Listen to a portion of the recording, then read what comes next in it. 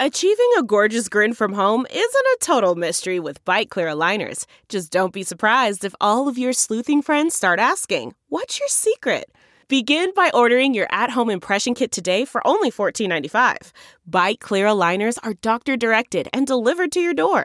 Treatment costs thousands less than braces. Plus, they offer flexible financing, accept eligible insurance, and you can pay with your HSA FSA.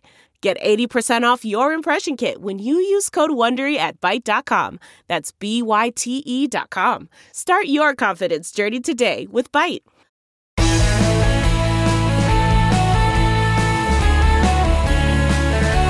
Hello, friends and neighbors. On this Friday, January 14, about 8:30 in the morning from Washington, D.C., and welcome to this week's Reporters Roundtable on the Bill Press Pod.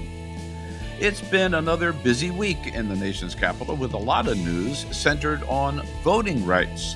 On Tuesday, President Biden went to Atlanta to deliver a powerful speech in support of voting rights legislation, and for the first time came out in favor of carving out an exemption to the filibuster for that one issue of voting rights. 2 days later, Biden met with Senate Democrats on Capitol Hill to convince them to pass the voting rights legislation, a plan shot down by Senator Kyrsten Sinema even before he arrived at the Capitol. In other news, in a case of dueling docs, Anthony Fauci had a fiery exchange with Senator Rand Paul. Donald Trump still on the warpath against any Republican who says he actually lost the 2020 election. And Democrats and Republicans paused long enough to pay tribute to former Senator Majority Leader Harry Reid. Here today to help us make some sense out of all of it, Eliza Collins, political reporter for the Wall Street Journal. Hi there. Thanks for having me. And Jeff Dufour, editor-in-chief, The National Journal. Hi, Jeff. Good morning, Bill. Sudeep Reddy, back with us from Politico, where he is managing editor. Hello, Sudeep. Hi, Bill. So, hey guys, we have to start, as important as the news is from Washington, we have to start with the big breaking news of the day. Australia, for the second time, has said that Novak Djokovic cannot compete in the Australian Open. Jeff, I'm going to turn to you as the sports guy on this panel. The Open starts on Monday. It looks like he's not going to play, right? Yeah. And quite apart from the from the policy around this and the international politics and the public health, I'm just delighted, well, as a sports fan, because I don't want him to break Federer Nadal's record. I like Federer Nadal a lot better than I like Djokovic, and I hope he gets banned from Grand Slams from here on out. He's 34 years old, so at some point he's going to get too old to win a Grand Slam, I hope. And maybe Nadal will win one in the meantime. So you're rising above the healthcare concerns, but I'm not rising above it at all. I am sinking below. Well, it's amazing to me how much attention this story has gotten. It was the lead on the news that I heard this morning. But Sudeep, this does have resonance, this whole issue in the United States, doesn't it? It certainly does. It kind of shows the global politics involved here and the resistance to mandates, the difficulty of maintaining them, all of the questions about exemptions. All of this really just comes directly into this when you get into the details of this case, and it is just a hot mess. And you can only imagine we're weeks away from the Winter Olympics in China with a zero COVID policy, and just imagine the mess that's going to come with that just around the corner, and cases starting to climb in China and other parts of Asia. It's just going to be really an unfortunate situation, even if we're coming down in parts in big cities in the U.S. in COVID cases. Right. And Eliza, he is sort of the leading anti-vaxxer in the world, I think, right? At least the best known, perhaps. And I haven't heard the White House comment on this case at all, but they must be relieved that an anti-vaxxer, it looks like, right, is going to not be able to compete.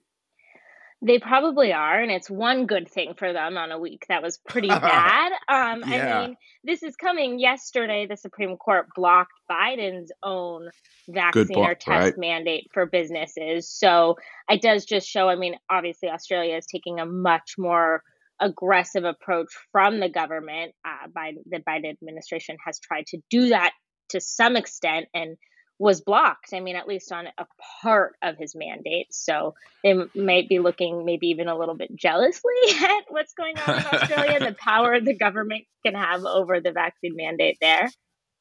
Yeah. Djokovic has been asked to appear, I think, tomorrow in front of the immigration officials in Australia, where they said if after that hearing they plan to detain him and probably export him. We will see how that goes. Expel, I think, is the word rather than export. Well, let's come back. Let's come back home here to voting rights. The president went up to Capitol Hill yesterday, met at the lunchtime caucus of the Democrats in the Senate. He came out expressing a certain determination, but also frustration. You can hear it in his voice. Here's President Biden yesterday following his caucus meeting with the Democrats. We miss this time, and the state legislative bodies continue to change the law, not as to who can vote, but who gets to count the vote. That's what this is about. That's what makes this so different. I don't know that we can get it done, but I know one thing. As long as I have a breath in me, as long as I'm in the White House, as long as I'm engaged at all, I'm going to be fighting to change the way these legislatures have moving. So what's going on, Jeff? The president must have known before he went up there that his chances of walking out with the Democrats all united behind this was not going to work. Why'd he do it? Well, I'm sure he did know because Sinema didn't even wait for him to Right. finish. Which I got to say, that just shows how little political juice Biden has right now, even within his own party. It doesn't help that he got a 33% approval from Quinnipiac this week. But this was always poorly handled by Biden from the word go. I think he was too late to this. I think he had a little bit more chance to get something done on this a year ago when January 6th was still fresh in everyone's mind. But this always seems to have been a fool's errand for Biden. He kind of danced around it for months, much to the chagrin of some progressive groups and black leaders, so that when he showed up in Georgia, a lot of them stayed away from his speech. And then he gives a speech in Georgia that's panned in a lot of quarters as being too partisan, as being misrepresentative of some of the laws that have been passed, and just failing to persuade anybody who he needs to persuade. So I think he was always behind the eight ball on this, and I don't know where they go from here, except, of course, reforming the Electoral Count Act, which he hinted at yesterday after the lunch.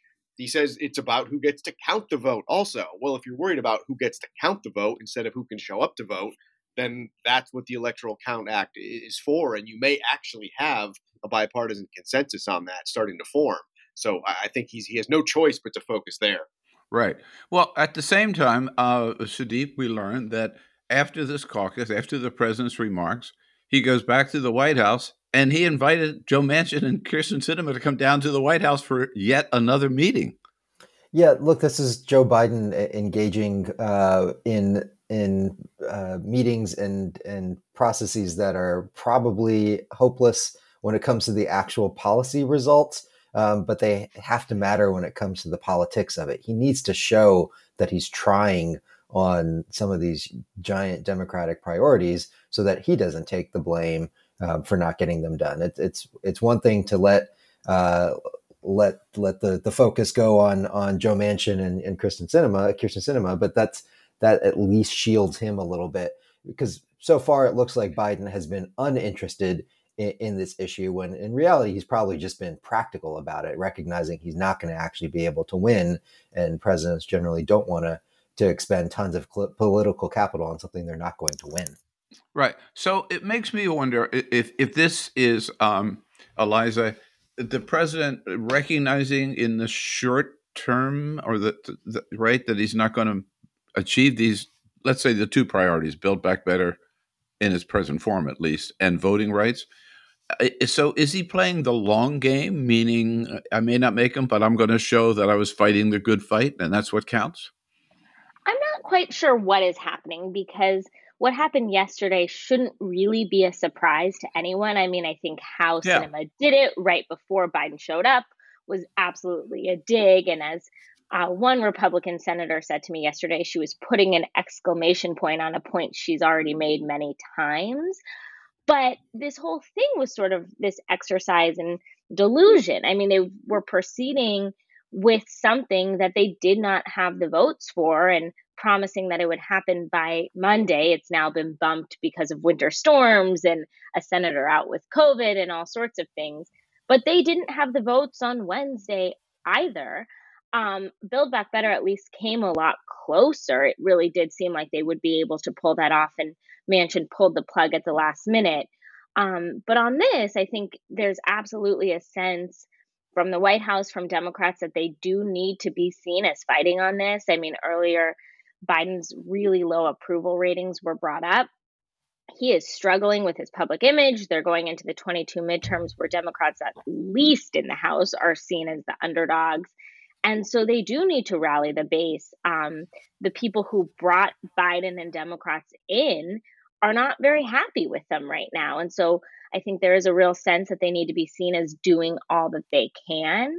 But it is sort of this weird thing for those of us who've been on Capitol Hill every day covering this, because they've been proceeding with something, acting as if they can pull it off at the last minute. And there was really no indication that that would happen other than meetings. But people would walk out of the meetings and say their minds weren't changed. So I think yesterday maybe put that exclamation point on it.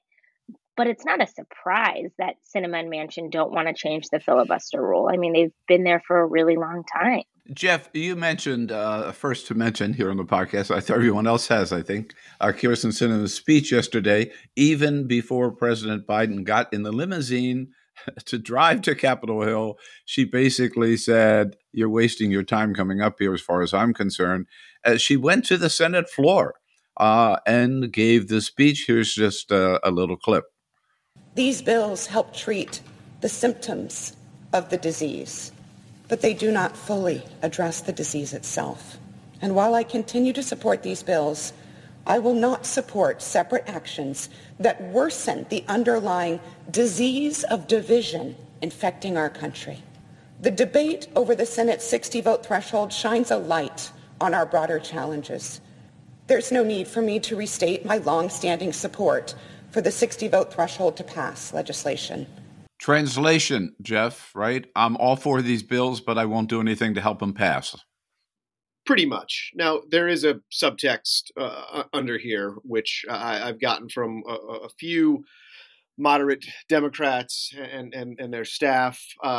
Eliza hinted at this with with how things are probably going to shake out for Democrats in the fall. They are hesitant. Sinema, Manchin, they're hesitant to weaken the filibuster, partly because they're concerned that Democrats are going to be in the minority in a year and it's going to be used against them. Mm-hmm. And in 2024, they've got unified government right now. In 2024, they could find themselves on the losing end of unified government. And this is one of the few checks they have against unified Republican rule. And I know we're going to talk about Harry Reid later. We see the example of Harry Reid. When you weaken the filibuster a little bit, you're daring the other side to come around and do it later. And I think that's what primarily she's concerned about. Right. So Sudeep, his fire was aimed more at Republicans still than at public fire, at least, than against Joe Manchin and Kyrsten Sinema. And we hear the president with a tone of voice and a rhetoric that we hadn't really seen from Biden before. Here's President Biden from his speech down in Atlanta. Not a single Republican has displayed the courage to stand up to a defeated president to protect America's right to vote. Not one. Not one. Not a single Republican. Sudeep, this is, I call it kind of Biden Unchained. We saw on January 6th. We saw it in Atlanta. We saw it yesterday. in the Senate. What's going on? Is this no more Mr. Nice Guy? Well, yeah. And the Republicans who have stood up in the rare cases across the country are becoming extinct because they're no longer likely to be Republicans because of the sway that Donald Trump has over the party. Joe Biden is probably at his best when he is attacking the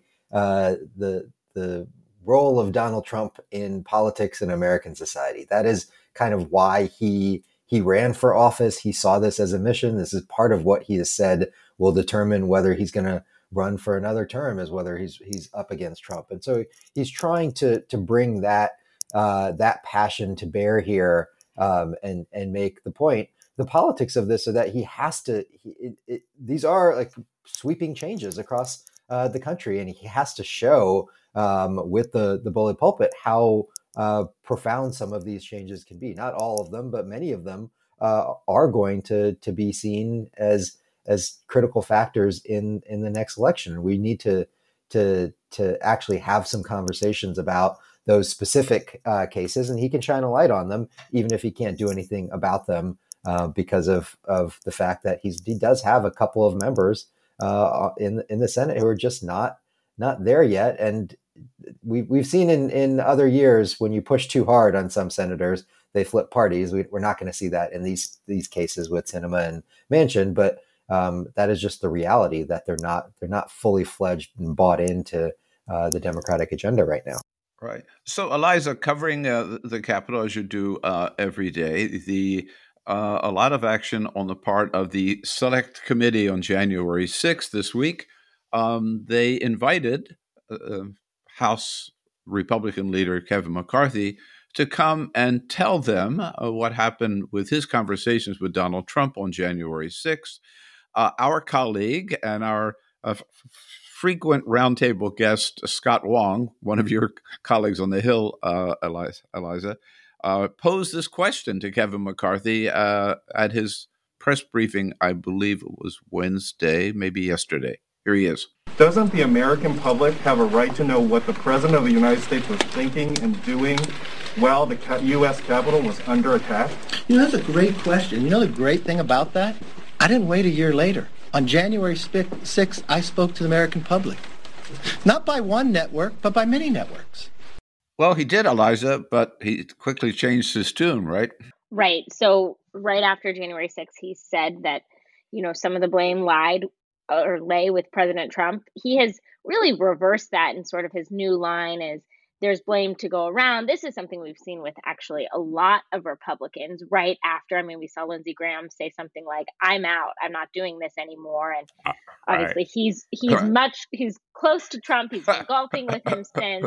But yeah, McCarthy declined to talk to the Select Committee. At this point, it is voluntary. We've seen that also with Congressman Jim Jordan, Congressman Scott Perry, two others that they've asked to talk to them. They have not ruled out subpoenaing McCarthy, which is, this would be really unprecedented territory. We're already in it, asking them to come in and talk, but we'll just have to see.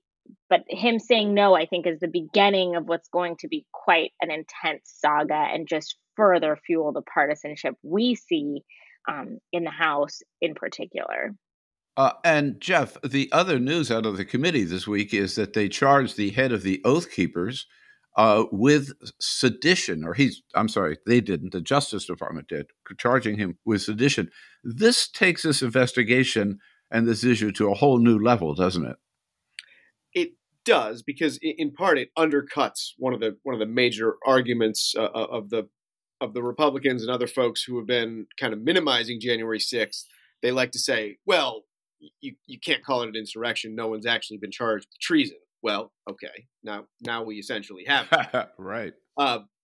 So that's becomes a trickier row for them to hoe.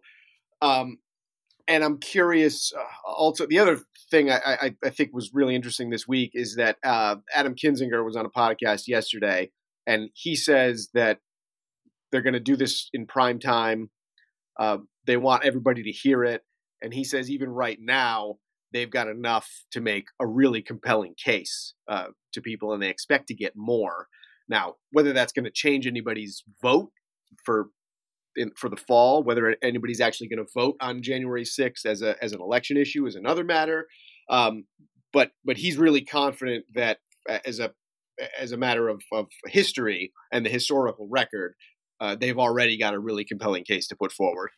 Right. So, Sandeep, you mentioned earlier the influence that Donald Trump continues to have, maybe growing influence over Republicans running for office. And I'm reminded of this because Eliza just mentioned Lindsey Graham as one of those who really condemned Donald Trump for his role in January 6th immediately afterwards. But since is singing a different tune, here is Senator Lindsey Graham, this week casting some aspersion on Mitch McConnell himself with this comment, I believe. Lindsey Graham. Well, elections are about the future. If you want to be a Republican leader in the House or the Senate, you have to have a working relationship with President Donald Trump. He's the most consequential Republican since Ronald Reagan. It's his nomination if he wants it, and I think he'll get reelected in 2024. There you go, Sudeep. He's laying it out, right? Oh boy, Lindsey Graham.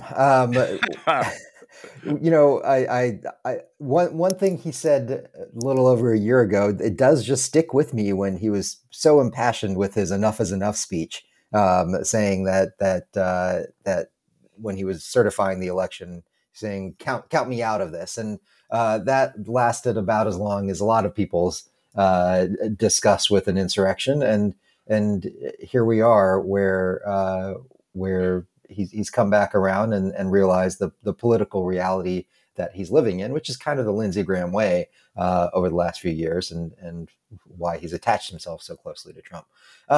This is probably going to be the way we have to talk about this for the next 3 years, or at least the next 2 years, because there are only going to be a handful of Liz Cheney's and Adam Kinzinger's and others, as we've seen with Senator Rounds this week, when they come out and try to defend the facts of the case, they get destroyed. And we've seen exactly the same thing happen to Cheney and Kinzinger before. And so when Senator Rounds made his declaration that he's looked into the facts and they are what they are, and people need to move on from this, he is probably wondering whether he's going to become extinct as well. Indeed. All right. Well, enough is enough about the goings on with the voting rights and some of those other battles in Capitol Hill. Lots of other issues to cover, which we will do. Let's take a quick break first here on the Bill Press Pod, and then come back with today's panelists, Eliza Collins from Wall Street Journal, Sudeep Reddy from Politico, and Jeff Dufour from the National Journal. And today's Roundtable brought to you by the International Brotherhood of Teamsters, otherwise known as the Teamsters Union, 1.5 million strong in the United States and Canada, under the leadership of President Jim Hoffa, outgoing President Jim Hoffa, I might add. The Teamsters, the largest and most diverse of all American labor unions, representing every aspect of the American workforce, from vegetable workers in California, construction workers in Las Vegas, brewery workers in St. Louis, and bakers in Maine. As they say, they represent everybody from A to Z, airline pilots to zookeepers. We salute the members of the Teamsters, thank them for their great work, and particularly for their support of the Bill Press Pod. The comfort of your favorite seat is now your comfy car-selling command center, thanks to Carvana. It doesn't get any better than this. Your favorite seat's the best spot in the house. Make it even better by entering your license plate or VIN and getting a real offer in minutes. There really is no place like home. And speaking of home, Carvana will pick up your car from yours after you finalize your offer. Visit Carvana.com or download the app and sell your car from your comfy place. Delve into the shadows of the mind with Sleeping Dogs, a gripping murder mystery starring Academy Award winner Russell Crowe. Now available on digital. Crowe portrays an ex-homicide detective unraveling a brutal murder he can't recall. Uncovering secrets from his past, he learns a chilling truth. It's best to let sleeping dogs lie. Visit sleepingdogsmovie.com/Wondery to watch Sleeping Dogs, now on digital. That's sleepingdogsmovie.com/Wondery. CarMax is putting peace of mind back in car shopping by putting you in the driver's seat to find a ride that's right for you. Because at CarMax, we believe you shouldn't just settle for a car. You should love your car. That's why every car we sell is CarMax certified quality, so you can be sure with upfront pricing that's the same for every customer. So don't settle. Find love at first drive and start shopping now at CarMax.com. CarMax, the way car buying should be.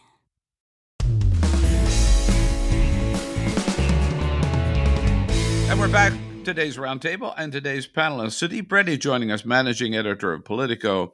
Jeff Dufer, editor-in-chief of the National Journal. Eliza Collins, political reporter for the Wall Street Journal. It was high drama, Eliza, on Capitol Hill this week. Yet another hearing about the administration's response to the COVID crisis, and yet another fiery exchange between Senator Rand Paul and Anthony Fauci. Why, you ask? Does Rand Paul, why is he going after Anthony Fauci? Dr. Fauci had his take on that at the hearing. He fires back. What happens when he gets out and accuses me of things that are completely untrue is that all of a sudden that kindles the crazies out there. So I ask myself, why would Senator want to do this? So go to Rand Paul website and you see fire Dr. Fauci with a little box that says contribute here. So you are making a catastrophic epidemic for your political gain. Eliza, ever seen anything like that? I think that this was a real breaking point for Fauci. I will note that it is not just Rand Paul who's critical of Fauci, and it really is a much broader group of Republicans who are critical. And we even saw in this hearing, the only one who really was like thanking Fauci or giving him credit was Mitt Romney, who we have seen, sort of break with Republicans on a handful of things. But what Rand Paul did was, sort of much more aggressive in pushing Fauci. And we saw Fauci sort of break and talk about some of those threats he's received. I mean, this is someone who's really just been a career public official for decades. And because of the pandemic has come in the public eye. I mean, he started in the Trump administration and now has become really this punching bag for Republicans who don't like the administration's policies on coronavirus. So there's lots of criticism to go around, but Rand Paul may be one of the, not the only one, but one of the Republicans choosing to fundraise off of that. And I think that Fauci just really has had enough. I mean, over the last couple of years, he's really taken a lot of heat, especially for people who don't like the idea of, vaccine mandates and mask mandates and the things that Fauci and the Biden administration are pushing. Yeah, well, and obviously Dr. Fauci came prepared. He held up the copies of the pages from Rand Paul's website, right, showing to the media what he was talking about. These were really personal attacks, not attacks on policy, Sudeep. Is there ever such a thing as senators going over the line? Yes, it does happen from time to time each day, I suppose. I guess. And this is a case where senators get to do what they do for political gain, and usually don't get called out on it because they don't want the people who are affected don't want the backlash. But Fauci's had enough of it, and I think this is just a moment where you can kind of see how powerful this stuff is. The fact that there's a crazy person coming with assault weapons to kill him, and that was picked up for threats, and that is part of what's driving all of this. And we're just a whisker away from something horrific happening as a result of these politics. And we've just seen this over and over again. And when we look back, when one of these moments happen, you will see all of these specific instances leading into it. And just your breath has to stop when you see these over and over again. And that's what Fauci recognizes here. I must say, on a personal note, I only met Dr. Fauci once, and it was just before the holidays. I ran into him at an event, and I thanked him for the work that he's doing and said to him, I'm sorry for all the shit you've had to take. And Fauci said, I'm still taking shit every day. Well, proof of the pudding. There it is. Bouncing around, Jeff, Donald Trump, big interview on NPR this week. Didn't go too well, right? Well, the first question we have to ask ourselves is, why did Donald Trump agree to an interview with NPR to begin with? Or maybe why did NPR want to interview Donald Trump to begin with? Well, you could see that from what I read. Inskeep had been working on this for a long time, right? And apparently he got a champion somewhere in Trump world, and Trump finally agreed to do it. But if you're Donald Trump, I can't imagine what you thought was going to happen, and that it was going to end any differently than it ended. And truthfully, if you're Steve Inskeep, I can't imagine that you would imagine it would have ended any differently either than Trump hanging up. The questions were, you could have written the script of this beforehand as an observer. I did think it was really interesting that Trump was doing an interview that wasn't on Fox, Newsmax, or OAN, or Alex Jones, or wherever. So I think that was notable. What Trump said and what he did was not really notable or surprising at all. It played out exactly as I thought it would. Yeah, he said basically repeating the same lies he's told everybody else. The part of the interview I remember is just that, look, nobody showed up at Joe Biden's rallies. How could he get 80 million votes, right? And look at all the people that came to my rallies. So. Right. And then he listed off a couple of politicians, Kari Lake in Arizona, who he said are, quote, really good on this issue, i.e. the issue that the 2020 election was somehow stolen. So he's still pushing this. He's going to push it. I don't know that he's constitutionally capable of admitting that he lost. So I don't think we're ever going to get a different tune out of him. Yeah. So on the political side, Eliza, something that I find puzzling this week is the chair of the Republican National Committee, Ronna McDaniel, who never wants us to remind people that she is the niece of Mitt Romney. She announced that they were going to tell Republican candidates in 2024 not to participate in presidential debates run by the Commission on Presidential Debates. Really? I mean, what are they going to have, an empty chair? This is good for the party? What's going on? Yeah, I can't even begin to speculate what's going on, other than that this was something that, President Trump and his team were unhappy with dealing with them in 2020. There were lots of issues. It was public. I believe there was a debate skipped. I don't know if this is trying to appease Trump and his team or what, but it seems really strange at the beginning of 22 to take hard lines like this when we're not even through the midterms. And we don't really see the RNC weigh in on a lot of things. Another thing to point out is that usually by the time this comes around, Republicans have their candidate, and basically it's their allies that are in the RNC. So in theory, it could be a different group of people, at least, at the top. So I'm not sure. I'm not sure if this sticks, but they're certainly weighing in maybe to keep people's minds on 24. I'm just not quite sure what's going on there. Yeah, so deep, and also the commission, and I know a couple of members of the commission very well, they negotiate and they make their deals with the candidates, right?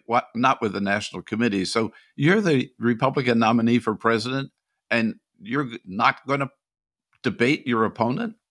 Yeah, this whole thing is so wild. The chair of the Commission on Presidential Debates is the former chair of the RNC throughout the 1980s and the Reagan years, and that just shows how far we've come. And this is this is the Trump Republican Party, and obviously this is his intent here is to at least keep people on their toes, thinking that it's going to be another Trump-driven cycle.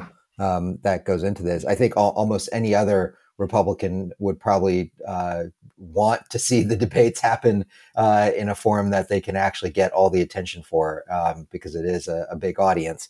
And so this is really just another thing that comes down to the Trump factor of whether he'll run or not. So, Jeff, and you mentioned earlier we wanted to touch on this. The man from Searchlight, Nevada, came back to the United States Capitol to lie in state in the Capitol Rotunda. I thought it was remarkable that Republicans and Democrats, they all took time to come out and pay their respects. It was one rare moment of unity and coming together. It was, and we saw this really twice in the span of what, about a month with Bob Dole and then Harry Reid, where you had people from both parties coming out to pay their respects.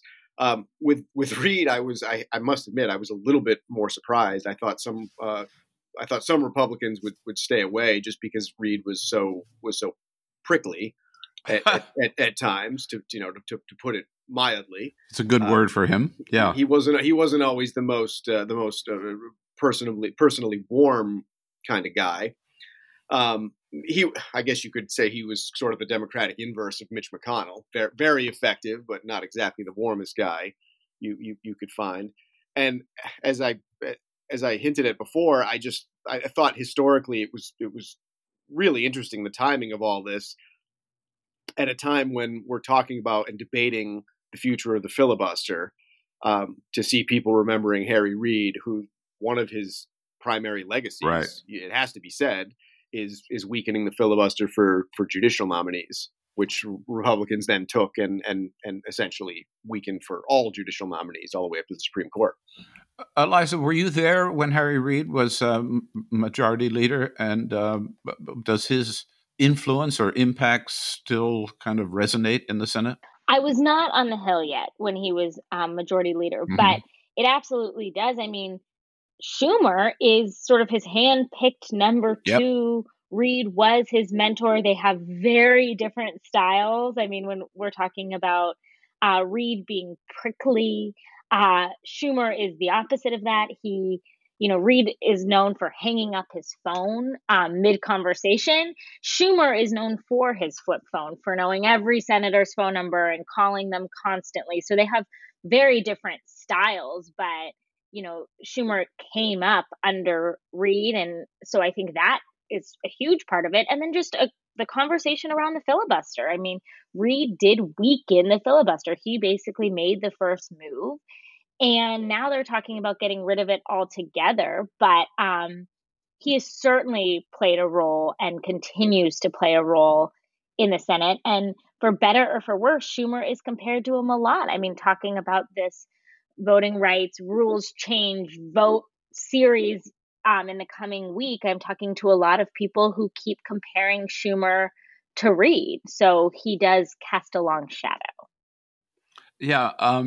So deep, it does make you wonder, following up on Eliza's comments, how Harry Reid would handle this impasse over both voting rights and the Build Back Better. It makes me think that he'd be able to find a way to get both done. At least on Build Back Better, you'd think he would have been able to pull that off. But the reality here is Harry Reid recognized that the political environment was changing tremendously when he got to changing the filibuster for justices, because he was really the first person to have to deal with the Tea Party movement and a completely different environment in the Senate, a completely different set of politics about how what's being done. And that was obviously the very start of the social media era and the height of Fox News, and all of this must have influenced his thinking in a way that probably Biden is coming around to right now, and recognizing that it's not the old Senate. It's a different environment. Times have changed, and they all felt it was more dire than before. But these will go down as historical markers for why the country changed so much in this period is partly because of what was happening around at that time that led the Senate to change. Okay, great roundup of the big news of the week here from Washington, D.C. with today's panelists, Eliza Collins, Jeff Dufer, and Sudeep Reddy. And with all of that going on, there's always one story that makes you stop in your tracks and say, oh, wow, look at that. Makes you either laugh or cry or scratch your head. We call it our favorite story of the week. Jeff Dufer, start us off. What caught your attention? Well, it's a headline that caught my attention. It's a little morbid. It's a little dark. But the headline from the Washington Post yesterday reads, quote, "The ethics of a second chance. Pig heart transplant recipient stabbed a man 7 times years ago." Oh, I saw that. Oh, God. Chef's kiss. Now, this is, of course, the guy who got the experimental pig heart, the first guy ever to do it. And the reporter dug around in his background.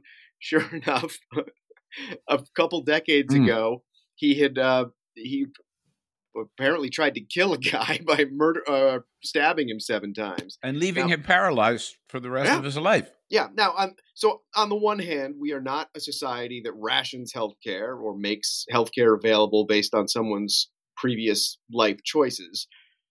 But then again, nor did I think we were living in a Wes Craven movie where the local murderer gets an experimental heart so he can then continue his wicked ways. Yeah, the guy went to prison, served his time, came out, and then obviously health problems, and he gets this heart. It did make you wonder, right? Who makes the decisions? Yeah, you can't make it up. Oh, well, top that, Sudeep. Your favorite story of the week? That is an incredible one. As I was reading through it, I have to go back to the combination of so many things we've talked about this week: vaccines and Donald Trump. And I just stopped in my tracks on the screen when I saw this reference to the former president on OAN calling politicians who wouldn't disclose their booster status gutless. Who would have thought in all of the bizarre politics of the last year, it would be Donald Trump who's accusing politicians of being gutless for not talking about the booster? It just shows that, like, obviously Trump has acknowledged that he got the booster, and anybody who's trying to challenge him for it is going to get ripped apart. And in this case, it was an unnamed reference to the Florida governor, Ron DeSantis. And this was DeSantis not willing to say that. But it just really underscores how much different of a situation we'd be in this moment if Trump and others had been pushing for vaccination and a booster rather than just acknowledging it grudgingly when they've gotten the question. Maybe Trump realizes he's probably losing a lot of supporters. A lot of his supporters are probably dying off by not getting vaccinated and boosted, and losing 1,500 or 2,000 people a day if they're slightly more Trump leaning is going to be a problem for him in a couple of years. Well, I found his gutless comment particularly amusing because, as we recall, he was not exactly forthright when he got the vaccine, exactly, the first time of vaccination, the first time or the second time, or even when he got the booster, right? It was sort of a very, very deep secret. He wasn't forthright when he got the disease. Thank you. Yeah, exactly. How about your favorite story there, Eliza? Okay, I'm going to go a completely different direction than both of those. Got it. But some of my colleagues at the Wall Street Journal last night had a story about TikTok stars making more than Fortune 500 CEOs. Yes. And you said head scratching. I mean, this just blows my mind. Someone who posts videos of them dancing, she made $17.5 million last year, which compare that to ExxonMobil's CEO who made 15 million, Starbucks 14. I mean, and she's not alone. She's just like the top earner. So it blows my mind that these people are making more money for TikTok videos. It is insane. Absolutely insane. All right. Well, my favorite story of the week, thank you, all of you, for not mentioning it. I was afraid one of you might steal it from me, because was the fact that the crowds on Capitol Hill this week were not crowds of protesters. They were crowds of bird watchers, because, as appeared on Capitol Hill, a snowy owl has made its way from the Arctic down to Washington, D.C. it seems to be hanging out at Union Station, where it's been seen on the globe on top of the statue there, a monument to Columbus, Christopher Columbus, in the center of the circle. And the snowy owl has attracted crowds of bird watchers. It's been seen around the Capitol. It's been seen around the Capitol, the Senate and House office buildings, and flying around the neighborhoods of Capitol Hill. Sudeep, I don't know whether you've had a chance to spot it. I haven't yet, but I've been looking, haven't seen it. I've loved the fact it's getting so much attention, and it is staying around, even though it must be very lonely, because it is thriving on rats and pigeons, all of which are to be found in great numbers at Union Station. I can attest to that. And so we welcome the snowy owl to Washington, D.C., salute it, and thank it for its contribution of helping us get rid of our population of rats and pigeons. There's to the snowy owl. All right, a big thank you to Eliza Collins from the Wall Street Journal, Jeff Dufer from the National Journal, Sudeep Reddy from Politico. Thank you, panelists, and thank you all, good friends and neighbors, for listening today, being part of the podcast. Have a great weekend. Take care of yourselves, please. Omicron, yeah, the levels may be, going down, but it's still a real risk out there. So be very, very careful when wear that N95 mask. Take care of yourselves, and then come back and see us on the next edition of the Bill Press Pod.